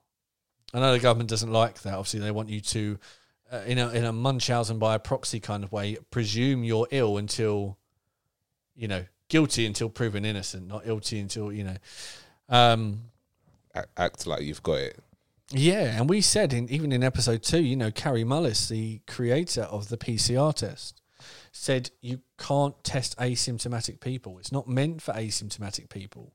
Because when you test someone who's asymptomatic, the reliability of the test goes down to less than 2%. And all you'll pick up is some old dead RNA. And it will flag as positive, but that doesn't mean that they're infectious. This is old dead genetic material left over after someone has had a cold in the last 6 or 12 months or however long. And given that we are made of viruses and pathogens and bacteria, and our bodies are in constant flux, you can have many, many cases of having RNA in your system and never actually had a bug. There's so many quote unquote bugs you have in a year where you had an immune response and your body managed to clear up the infection, the invader, before you ever felt fluish, before you ever had a headache or anything like that. I mean, I myself has had a couple of days even this year and last year where for one day I felt like, I'm getting a cold. I feel like, I just feel I've got a headache, I've got a blocked nose, like there's something isn't right about me. And I would go, I'm prepared to maybe have a cold tomorrow. And I'd wake up the next day and I'd have nothing at all. And that could simply be that I had a very minor kind of flare-up. It got cleared up as strong antibodies and immune system should do, but you're still going to have RNA in there from that almost inconceivable. So, yeah, asymptomatic, not doing it. Here's one we didn't see coming. COVID vaccine passports will start a rebellion, Sage expert warns. It's in the Sunday Times. It's needless to say, really, that demonising an entire subset of the population. And as we've said before, who is this really going to affect? If you are someone who has the capacity to work from home, you're someone who works on a computer, someone who makes calls, someone who sends emails, you're essentially an office worker and you can work from home. Whatever really happens with this pandemic, there's always the option for you to work from home because your job, having your fancy skyrise in London is only really for appearances. And especially when companies realise, Christ, we could save ourselves millions of pounds, tens of millions of pounds a year by not having an office and having all our guys work from home, especially in a time of economic distress. They're not going to overlook that. And we know that digital working and digital learning from home, everyone being, plugged into the matrix 24/7 from home, is the next, what would you call it? The next great plan for everything, is the goal where we're going to move to next. And the passports are going to hit the guys that can't work from home. So, your waitresses, your bar staff, your retail staff, the guys that can't do their job from home, the builders.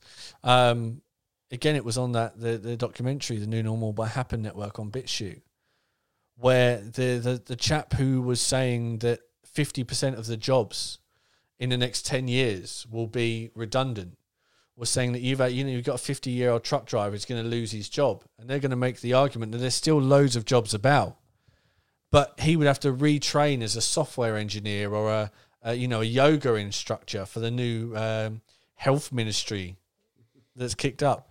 And you don't have the mental physiological plasticity to retrain. I mean, I've been unemployed myself before, and I used to have to go down to the job centre, and then I had to go to like another place where they effectively tried to reskill you or give you some skills and things like that. So it was almost Job Centre Plus, but that's not what it was called. And I would go there, and there were loads of like late 40s and 50-year-old men.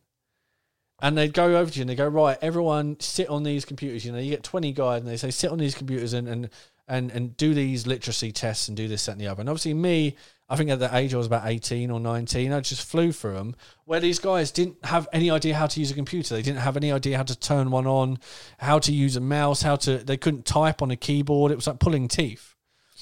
And these are guys that had been in industries for their whole lives that had dried up, or their businesses had collapsed. And now you're saying, right, well, you need to change. Your industry isn't available. There isn't a place for you anymore. You're the new useless class of people, which is a phrase that's being used. And you need to now retrain to do something. And these guys just couldn't get to grips with it. And of course, for those individuals, they'll have the universal basic income.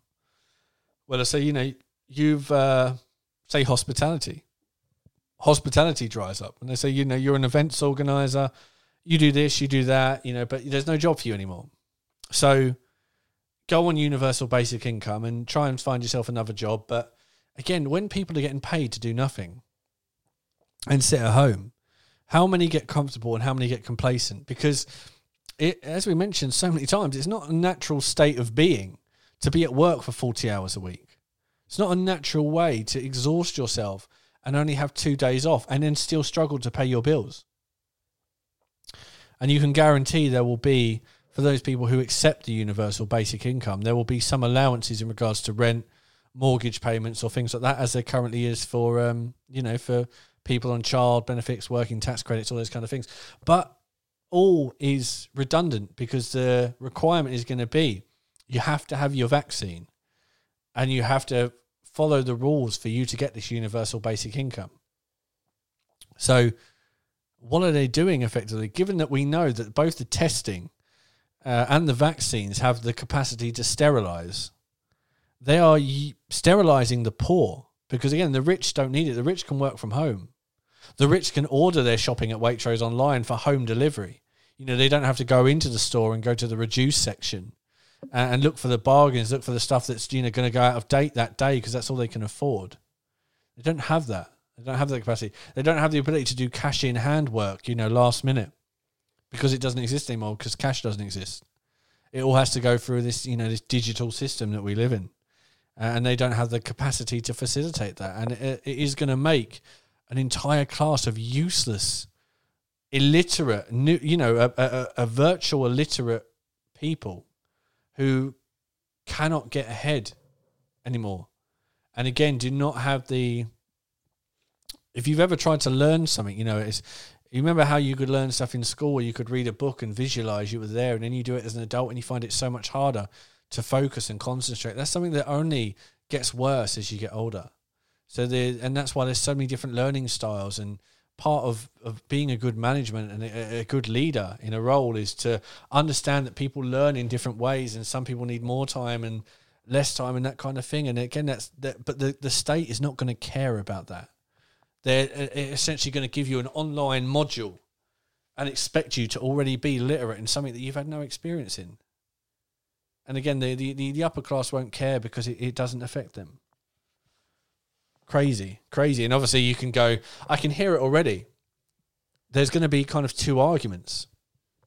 There's going to be those people, and we already see them, We've already seen them with the vaccine and the passports and everything else, saying, well, these people deserve it. You know, I went to university, I did this. This is why I have the option to work from home. But again, you don't realize what a privileged position you come from. You know, some people, my own, you know, single parent household. And it's hard growing up like that to get steered into the right way. It's hard to get, you know, as I said before, partner's a nurse at the hospital. So many of the, as it is often in cultural families, different ethnicities, so many of them are steered into things that are profitable. So they're steered into healthcare. They're steered to being surgeons and lawyers and psychologists and doctors and all these different professions that are revenue earners. But again, if you're not steered, the world is very, very lax, and you go through a lot of your life thinking, oh, well, this is what I want to do. This is what I want to be. And it isn't until you get to a certain age that someone says, oh, you're not going to do that and you're not going to be that, because that isn't an industry that really earns money. Exactly my experience. So, you know, I went through college and earned degrees in music. I need to have one really, you know, really genuinely real teacher say to the group at large, you know, this class of 30 people, be like, none of you are really going to make it in music because there isn't anywhere to go in music. You know, if some of you are outstanding musicians, and we're talking on the world level, because there are professional freelance musicians, you know, guitarists and drummers who are pianists who you can hire for several £100s an hour. So, and that's what many of these celebrities do. Obviously, they're not a band. They will just hire professional musicians. They'll give them the sheet music. They'll learn it. So he said, unless you are a virtuoso, essentially, the best most of you guys will achieve is maybe doing some lights for a sound company. You know, maybe you'll work on a PA. Maybe some of you will be able to set up your own small independent studios. And I thought, well, I've studied music for 4 or 5 years now, and someone's only now telling me that it's effectively a waste of time. And it was, because so many of those people, you know, I see them now, and they're, you know, they're the Facebook titles, they're not working in music. You know, they're working in HR, or they're working in retail, or they're working in sales. You know, retail is kind of the graveyard of dreams, because you'll get so many people in retail who have either been to university and done all these different courses and got these bachelors and degrees and came out and found it was useless, or people that are going through university and haven't yet been crushed. And this is where you meet the best people. You meet the dreamers and those ones that are just the absolute fatalist nihilists that realise that it was all a lie. But again, if you've got parents that have that stored wealth, and then they tell you are being a doctor, and they have that discipline to force you into that and to force you to go through with it, although it might not be the best life in regards to you don't have free will, you also are put in the right direction, in the right foot first of all. And I've some friends that are quite privileged. You know, I have friends whose family have money just set aside for their weddings that is more money than I'll probably earn in the next 25 years. You know, just in case, they're not even with someone, but just in case they get married. You know, they've got, 250 grand in the bank for them to get married with. And you think, wow, madness. How the other half live. But it is going to hit us. It's going to hit the guys. And it's not even the low, it's the middle as well. Because you might think, well, I've got some skills, but unless your skills cannot be replicated by a machine, then you're out of it. And people obviously are happy using the internet now. You know, it used to be you wanted a job. You know, you could go to a recruitment office and you could be like, this is my skills I want to get. And they would call around for you and things like that. Now, you don't really need recruiters anymore, because people know how to go on Indeed and Read and all these different job sites and find their own jobs. They know how to do their CVs, but if you don't, there's CV software, there's CV apps that can write it for you, when a CV writer used to be a profession. You know what I mean? So it's going to hit everybody. And the sad fact is The people at the bottom can see it already, and they can sense it. You know, they've seen their jobs become somewhat autonomous over the last couple of years, or that's been more and more inspired, especially now, even in my own job. There's a new digital emphasis. And the people in the middle think they'll probably be safe, and the people at the top realise it won't touch them. And only really one of those three categories are fine. But as mentioned before, if you only stand up when they come for you, there's going to be no one left because they got all the other people before you. So you need to stand up for things that might happen and not just stuff that will happen when it's already at your door. You know, you don't put a lock on your door when there's someone outside banging on it. You put it before because you know it could happen. This one is just a little bit of gold, and I actually didn't put it on the group because I wanted to spring it on Chris and Nathan tonight. This is from... Yeah, this is from the Liberty Beacon, which is a news publication. The article is called Hiding the Test Kits for Millions of Test Kit Orders in 2017 and 2018. Here's an extract. In 2017, 2 years before the alleged COVID-19 first appeared, hundreds of millions of PTR test kits with the product code COVID-19 test kit were bought by dozens of different countries and then distributed worldwide. The UK alone is listed as buying 6.3 million worth of COVID-19 test kits in 2017. This has got some attention, and upon its discovery in 2020, the site that handles the selling, the World Integrated Trade Solution Supplier, they're called, changed the listing on their website, changed it from COVID-19 test kit to medical test kit. So if you read about this and you went on that website, it would say medical test kit bought in 2017, 2018. Unfortunately for them, they only changed the name of the product, but they didn't change the unique product code. So although it says medical test kit, when you go through, the SKU still says COVID-19 test kit. And people have got the Google Archive webpage where it showed that they changed it in 2020 from COVID-19 test kit to medical test kit. So we've actual proof from as long as 3 years ago that COVID-19 test kits, and that was their name, COVID-19 test kit, and the product code was COVID-19 test kit, was being bought by basically every major country, and then they were being distributed all over the country. In the UK, it's owned 6.3 million. This is what they say, and this is what we said so many times when people go, they couldn't do 9/11. How could they get away with it? They don't get away with it. They always leave stuff like this. Always leave a paper trail. Always make mistakes. Always, they're overconfident. And some could say, well, even when you find out things like this, what happens with it? Nothing happens with it. You know, nothing has happened with this. Apart from about 10 to 15 websites have popped up being like, ignore that. It's false information. It's, you know, miscategorized. But again, you can't hide it. You know, people have the archive. People don't know that Google pages, when they're listed, are archived. So you can always go back to Google pages. And this is to show that when people change things, you can effectively prove it. But you can have Google archives from 10 years back. And the Google archive dated 2017 shows that there were COVID-19 test kits. That was the name of them. And again, 2020, they changed the name. So anyone who goes on the website now won't see it, but it's too late. It's already been caught out. So again, I'll give you that. So if you want to Google hiding the test kits for millions of test kit orders in 2017, 2018, or you go on the Liberty Beacon website, you'll be able to read that.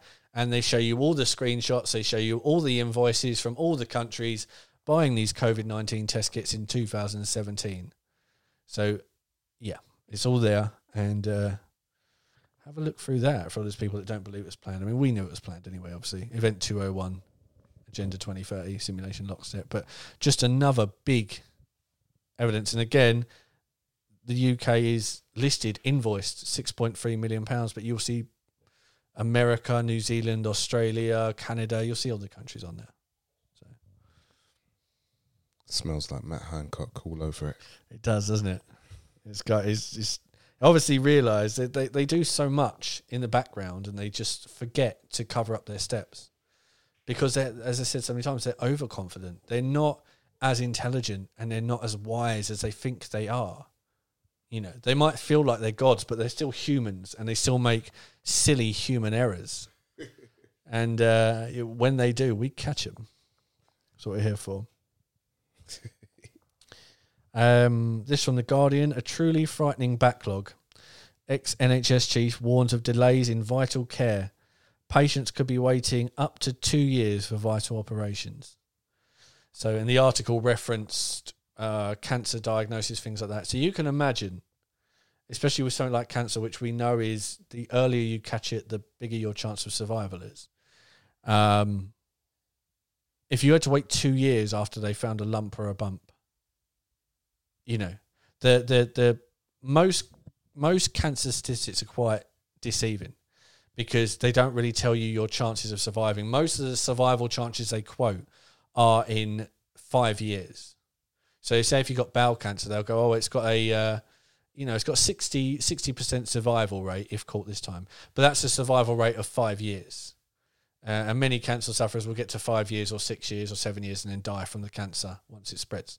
And that's again because you go through chemotherapy, you have all these treatments, which normally puts you into remission. And normally, this is speaking from my own experience with my mum, you can go into remission for 1-2 years where your body has been so assaulted and so poisoned with chemo that not only can your own cells not grow and your hair not grow and your fingernails not grow, but obviously the cancer doesn't grow.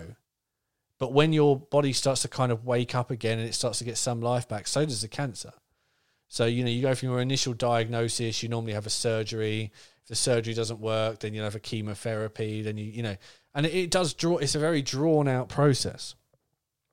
But you can imagine adding 2 years just to your diagnosis without treatment, without surgical intervention, without anything. 2 years is more than enough for people to just find out they've got a bump and then die from it, a year later, unhindered, unhalted. And we knew this. Obviously, we knew this. All these people going on about COVID, with the average age of death in the UK is 82.4 years old. Average comorbidities are 2.6. It has under 60 years old. Here's another statistic for you. Under 60 years old with no comorbidities, meaning you haven't got cancer, you haven't got end-stage heart disease, you haven't got chronic renal failure, kidney disease, you haven't got dementia, you haven't got Alzheimer's. Without those comorbidities, under 60 years old, only 608 people have died in a year. And that's not saying they didn't have anything wrong with them. That's saying that they couldn't, at the time they died, they couldn't diagnose anything in particular. So they might come in with effectively something like pneumonia and they might die in a week and they're not going to autopsy you after to see if you had a cancer, if you had a heart attack, if anything like that. 608 people under 60 in a year, which, you hear it and you go, oh, well, 608, I can hear it now, the Karens, oh, if that was your family as one of those 608, you wouldn't feel that way. But I think more people die from falling coconuts. More people, it's in the tens of thousands of people that have silly accidents at homes that die. People that slip on wet floors, people that trip over in the shower. I think it's I know it is in the tens of thousands of people who die of that every year. But, we're not doing anything about that, are we? We're not trying to lobby to get bungee cords added into people's showers, so if they fall over, they just bounce straight back up, trampoline floors. We're not doing anything like that. So 608 in the grand scheme of things, it really doesn't sound, although it can sound like it's that's still 600 people that died. Again, I don't know how to say it without sounding insensitive. It's not anywhere near the realm of people that are dying from silly things. Silly things. People that are dying from, like I said, little trips in the shower. Stuff that you would never think you would die from. Stuff that we don't even register. Coconuts falling, shark attacks. Stuff that we don't even register on the scale as being, oh, this could be how I will die. there you go. So makes you wonder, doesn't it? Really, really makes you wonder that has it been worth it? Has it been worthwhile? And again, the same argument you could go, well, imagine it was one of your family that was in that 608. Here's some better maths for you. Imagine it was one of your family that was in the 50 to 100,000 people that die of cancer every year. Or the 250,000 that die from heart attack every year. I know what side I'd rather be on, 1 in 68, you know what I mean? One of those 608 people, or one of the hundreds of thousands of people that die from all those other illnesses. But, you know, only one cause of death exists in 2020 and 2021. And that's, all the other ones don't matter anymore. This is a week of surprises, you know, this is another one. I'm glad you're sitting down, Chris, because this would knock you down if you didn't hear it. The Bill and Melinda Gates Foundation funded genomic firm, BGI Genomics they're called. This firm has been caught mining DNA data through COVID tests. A 60-minute expose on the company showed them using COVID-19 tests to collect, store and exploit biometric information on American citizens, according to US intelligence officials. So... I mean, how many times have we said that various apps, all they're interested in is capturing your face, your voice, your height, your stature. And again, that's something that you can't really capture on TikTok, you know. You can't capture, you can capture all that stuff, but you can't capture the biometric stuff, you know. How are they really going to know about your blood? And people go, the government already has all your details. You know, the NHS has it. But what you miss is that the governments, as we said before, need to go under the pretense that they are legitimate.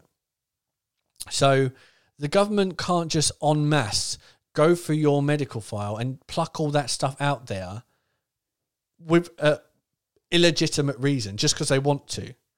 You know, they have to appear that they're doing it for a legitimate reason. Why do you think, as we said last week, that without telling you, without sending you a text or a letter or indeed anything, the NHS has said, as of September this year, they're going to use your data. They're going to share your data for research and experiment. And we covered that last week and opting out of that. Your data matters, NHS. Google it. Why do you think they have an interest in it? Why do you think they would go to that and they would go through an opt-out process where they have to get your permission to opt out? If they could just pluck it, they wouldn't need it. Because they have to maintain the illusion. But what do they do to get this stuff when they can't get it? Because eyes are on the government. Because there's many industries that are looking at the government and making sure they're regulated. They get private companies to do it. They get corporations to do it. And that's what they've done now with BGI Genomics. They have had this company, so Bill and Melinda Gates Foundation have funded it and kept the funding going. And through that funding, they said, oh, by the way, if you can scoop as much data about all these people as you can, you know, give them the test. But when they send the test back, take all the DNA samples, take all this, that, and the other, and then you can link that into profile. And again, they've been caught by none other than US intelligence officials. So again, if you think that's nonsense, it's been caught by the people actually doing their jobs for once. You know, kudos to them. There's a certain measure of irony when, an organisation, a government institution built on spying and collecting data, flagged someone for spying and collecting data. They probably thought, hey, that's our data you're taking. We had our stuff earmarked. We paid you first. It's going to be one of those things. Find out what he's paying you and we'll double it. There's always a catch in it. But all the more reason when people go, look, it's just a test. It's just take the test. Like what have you got? You know, outside of being sterilised by the ethylene oxide, I don't want to hand over willingly all of my information. And you can guarantee that with these private corporations, they're not held to the same high standard, and they don't have the same terms and restrictions and conditions that a government agency, a centralised agency, does. They have to. They can do more or less whatever they want. Obviously, if you give them permission, and by ordering a test, you know, they're going to have this big ream before you can order that test that says, this is what we're going to do, blah, blah, blah, blah, terms and conditions. You go, oh, sod it, agree, Agree. Yeah, next. You know, one of the things, right, that got me last week. I said to someone, don't do this, the tests. They're sterilized in ethylene oxide. The masks sterilized in ethylene oxide. So they said, "Oh, why?" I said, "It's cancer causes cancer." Yeah. So they went, "Oh." They researched it and came back. Oh yeah, but everything's sterilized in ethylene oxide. I said, okay. So what's the biggest killer in the world? Cancer. Yep, and going up every year. If I had a mic, I would have dropped it. It makes you laugh, doesn't it? It's crazy because it sunk in. Yeah. It definitely sunk in then. So yeah, but yeah, have a check of that one. BGI Genomics. You could just type in BGI Genomics, Bravo Golf India Genomics into Google, and a couple of sites have covered this one. Last two, one bad, one good. The bad one first. Pull it like a plaster. Masks in class, rhyming. Now slated to remain until at least the 17th of May. With an expectation they'll be dropped as part of the lockdown exit roadmap. With an expectation, they haven't committed to that. So they haven't said, as of 17th of May, we'll get rid of them. They've just an expectation that they should be taken away. But of course, as we mentioned so many times, what has the government said? Oh, there's going to be a big third wave in June. June is coming. So they're saying we're not going to let kids take the masks off until May, no earlier than the 17th of May. Remember, this whole roadmap has been possibly this date, but no earlier than this date. So if they push that back, 2 weeks, and then the third wave comes along, or the fourth wave, or whatever wave we're on now, they'll just say, "Oh, sorry, kids, you got to keep them on. You got to keep them on even longer because we really wanted to take them off on the 17th of May, but we got kind of backtracked a little bit, so that was set back 2 weeks, and now's a third wave, and we can't have you taking it home and killing grandma and all that other nonsense." But again, of course, they're coming after your kids. They got you easy for the most part. The parents, they got you dead easy. You've already had your vaccine because you want to go you still want to go back to Spain next year. But the kids, this is where you should really put your defence in, and people should go, you know what, do it to me, but maybe not to my kids. But how much of that we're going to see? Do you know what? It's been a year of disappointment and arguably heartbreaking, my fellow man. And I can't see parents going, no, you said they were taking off masks now, and you said it back. This is damaging our kids. There you go. That was from the Telegraph, if you want to read into that. Last but not least, some good news. This was listed on the website before it's news, but it's also been reported in a lot of other places. Government of Norway indicted for crimes against humanity over planned false pandemic. Under the leadership of renowned German lawyer Dr. Rainer Fulmich and an army of 100+ lawyers, the second Nuremberg trial is pushing forward. So this is the esteemed and renowned lawyer I mentioned a couple of episodes ago, Dr. Rainer Fulmich, who has come out and said that he is going to unravel all of this. He's going to tear this down. He has gathered 100 lawyers behind him. And he specifically said, I have trained all of my lawyers in what's going on. They're all kept up to date. We're all going at this as one unanimous piece. So if you decide to take me out and I have an unfortunate, suicide by comb, I cut my own head off while brushing my hair, the mantle is just going to be picked straight back up again. You're not gonna assassinate your way out of this one. And he said, I am going to bring about the second Nuremberg trial.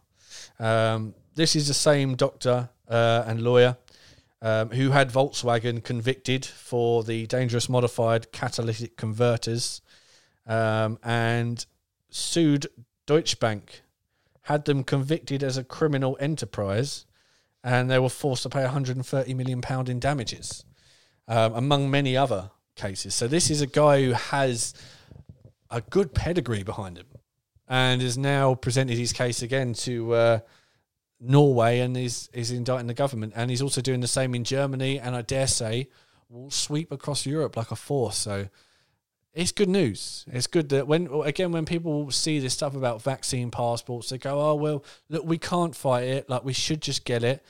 again, they haven't made it mandatory if you have a vaccine yet. And they haven't made it mandatory for use of passports yet. And again, that's because legally they can't. And they can't because of individuals like Dr. Formick and people that are willing to fight and throw away really everything so you can keep the freedoms that you should be fighting for. And if you're not, shame on you. I think that's us for the week. I think it's been feels like quite relieving, productive. It's nice to get out. It is. It is. Yeah, absolutely. It really is.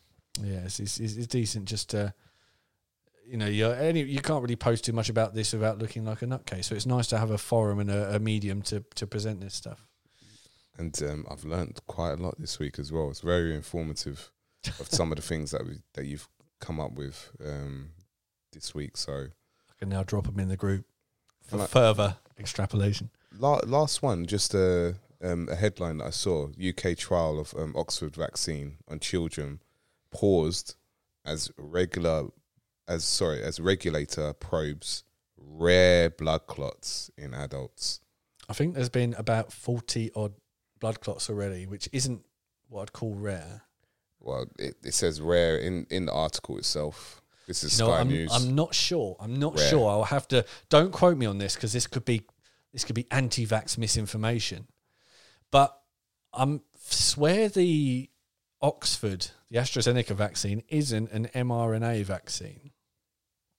I'm not sure if it's an mRNA vaccine or it's something else. It might be an mRNA vaccine, and again, I might have my wires crossed with another one. But I did sort of read a report that basically said they're attacking the Oxford vaccine, because it was made more akin of the old style of vaccines, which we have a long lineage of. And they don't want you to take it. They want you to take the mRNA ones, the new ones. Like Moderna. Yeah, so they're pushing the Moderna, the Pfizer, the BioNTech, and the Johnson & Johnson. And the AstraZeneca one is kind of, we need to flag this as one that people can't take because they might be okay on that one. So, again, we'll never know. The other ones, all the other vaccines, could have 4 or 5 times the amount of blood clots. But they only seem interested in reporting the AstraZeneca ones and not the, as you mentioned on a previous episode, the thousands of severe adverse events that the other vaccines are having. So I'll dig into that, and if it is the case that, again, it's not an mRNA vaccine, I'll let you all know on the highlight of next week's episode. But I'll correct it if I'm wrong on that one, because I said I'm not 100% sure. So that's all from us from this week. As I said, it's been good. It's been nice to vent. Yep. If you're listening, keep doing you, keep fighting, keep pushing back. Don't let them convince you that it doesn't matter, that it's not worthwhile. One tiny little anecdote here. I've been reading Jordan Peterson's 12 Rules for Life, which is quite a good book. If you're kind of like a self-help book, but also talks a lot about society and culture and how we're failing as a civilization. And he talks about lobsters, of all things, and the human brain. But he also says that whenever you suffer a defeat, whenever you get knocked down, and this can be in love, life, or by an authoritarian force, that your brain can actually chemically reconstructure itself to be defeatist, to accept defeat more easily. And he said that, they've done so much research in lobsters where, you might have say 2 lobsters had a fight for territory. One would get beaten. And even if that same lobster came back and the lobster that beat him was old and frail and fall into bits and, could have been picked off easily, it would oftentimes still lose to it because the brain had restructured itself to effectively accept defeat, accept the pressure and just give in more easily. So when you think, I'm just going to wear a mask in the supermarket, I'm just going to do what I'm told. Don't give an inch because they don't give back what they take. Keep fighting and then keep yourself going strong and it matters. It really does matter. From myself and from Chris. Yep. I love that, man. I love that. Keep fighting. Keep fighting. Say no. Say no. Yeah, say no to drugs. Take care, everyone. Look after yourselves. We'll see you next week.